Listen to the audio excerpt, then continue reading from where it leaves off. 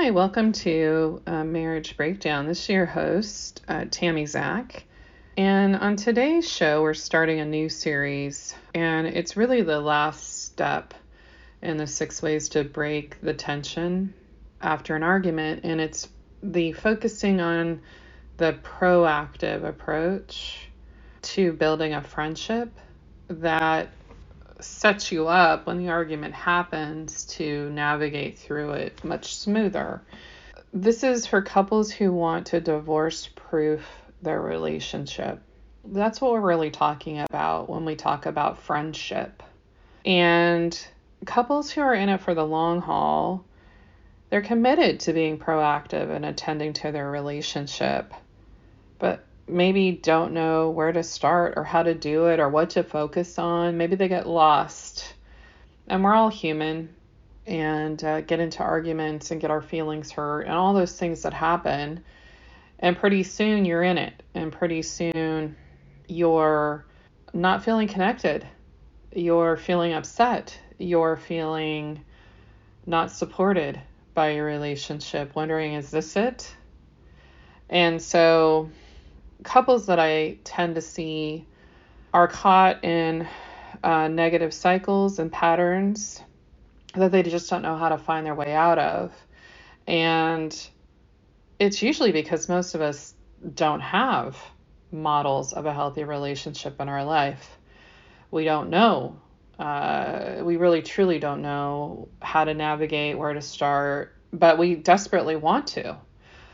We are committed to our marriage. We're committed to our relationship. We are in it for the long haul. But how do you do that without the heartbreak, the misery, all of those things? Well, I'm going to focus a bit on John Gottman. He's a very well-known couples researcher.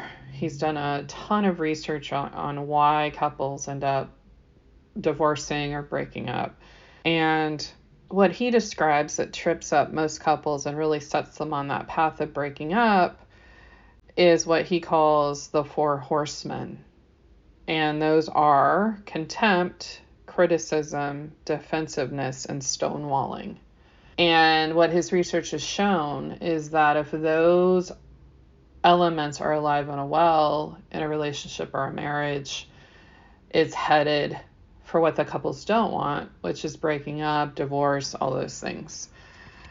He's pretty sure, he's pretty confident, to the point that he suggests that just watching an interaction between a couple within some crazy over 90% prediction rate, he knows the couples that will end up staying together and the couples that will break up. And so if this is the cause, if we know the cause of what sends people towards a divorce, what's the antidote? And Gottman looked at that also.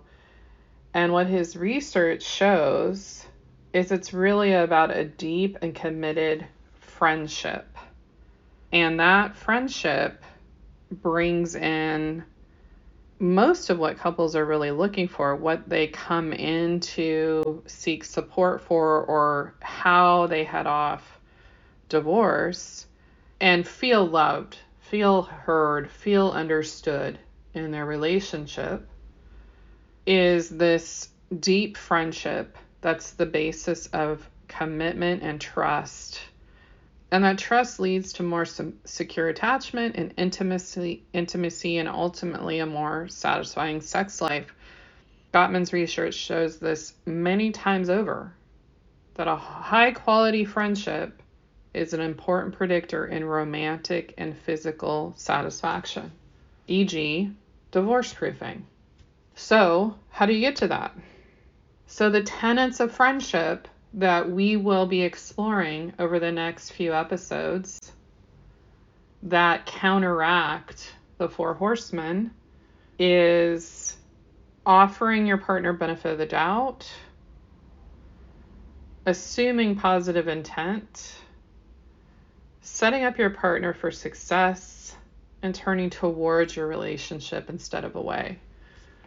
And as I say these tenets of friendship, what I really want to make sure that I'm clear about is none of these apply in a relationship where there's any kind of violence, domestic violence going on. And I would highly encourage anybody in that kind of situation to take a look at the show notes in today's episode for resources to seek support and help, and if you're in that kind of relationship. Again, none of these elements of friendship apply if there is any kind of domestic violence going on. And please seek the resources that are listed in the show notes. How do these friendship tenets work in reality? How do they combat, or how are they an antidote of the Four Horsemen? So I'm going to offer you guys some examples. So if we look at criticism, really the antidote to criticism is setting up your partner for success. So you can choose to tell your partner how wrong they have it, how wrong they're getting it, pick on them. Or you could look for ways to set your partner up for success, because their success is yours. If they're able to meet your need because you open up, you let them in, you look for ways to support them because their success is yours, then there's no need to criticize, because criticism is just, it's just beating them up, bringing them down, not even making them want to potentially do the things that would make you happier, make you more fulfilled in the relationship, all of these things. So set up your partner for success. So as I think of an example for that, I used one from my own marriage, and you'll hear more about this in the episode. But just little things like helping your partner remember. I wanted my husband to take some things back to an area of our house that he regularly goes and I don't.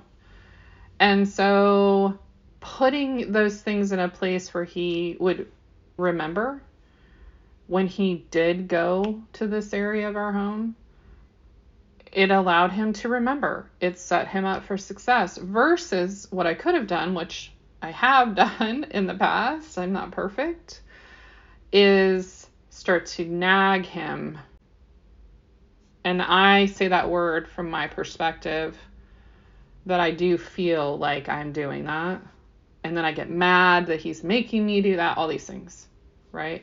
I start to then, make him feel like I'm beating him up for something that maybe isn't critical, but starts to become critical when all these things are swirling. So you'll hear more about that example from my marriage in that episode. The other ways this matches up friendship to the Four Horsemen is contempt versus benefit of the doubt. How does that work? So if you're not offering your partner benefit of the doubt, that they're human, that maybe they just really didn't remember, that there's no ulterior motive, that they're living their life trying to do the best they can just like you, then that contempt doesn't start to bleed in to your relationship. He doesn't care. She never listens to me. What does it matter anyway? Right? Why would I even slightly think? I've said this over and over to them. They never hear me. All those things, right, come in and make you really feel contemptuous before, about your partner, versus benefit of the doubt, which is, I know my partner doesn't have a great memory. She's not remembering to make me miserable or make me feel uncared for. She just truly doesn't have a good memory. She's a human being. And guess what? The more she gets to be a human being, the more I get to be a human being. Because you have things you're not great at, character flaws that you want your partner to also put up with, also accept, also allow in. Right? So contempt versus benefit of the doubt. Again, we'll do a whole episode on that. Defensiveness versus assume positive intent. So when there's defensiveness, you're immediately creating your case for why, when someone is pointing out to you that you did them wrong, the first thing that you start to do is prepare your defense. You're not listening, you're not engaging, you don't care, you just feel attacked. So you're defensive. You don't tune in at all to your partner if you're just preparing your case. I see this with clients all the time. They feel attacked, they feel less than, they feel they have to defend themselves when their partner is expressing something that they're struggling with in the relationship. It starts to feel like pointing fingers and blaming. So the antidote to that is assume positive intent. Example of that is, so you've had a bad day at work and you come home and you are grumpy and you see that your partner didn't do the dishes that day, didn't take out the trash, pick your thing. And you're immediately, right, upset and you come at your partner, right? They're just going to start off with defensiveness, right? If you assume positive intent, so instead of getting upset like they've ignored you or you ask them or they always leave it for you, whatever is coming up for you, finger pointing, blaming, if you get into this space of assume positive intent, first of all, recognize you've had a bad day. So these things are going to hit you harder. And secondly, your partner may have also had a bad day.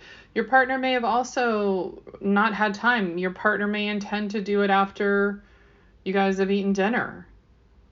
And if you just come at them and don't assume positive intent, then they'll start in the defensive place, and then vice versa.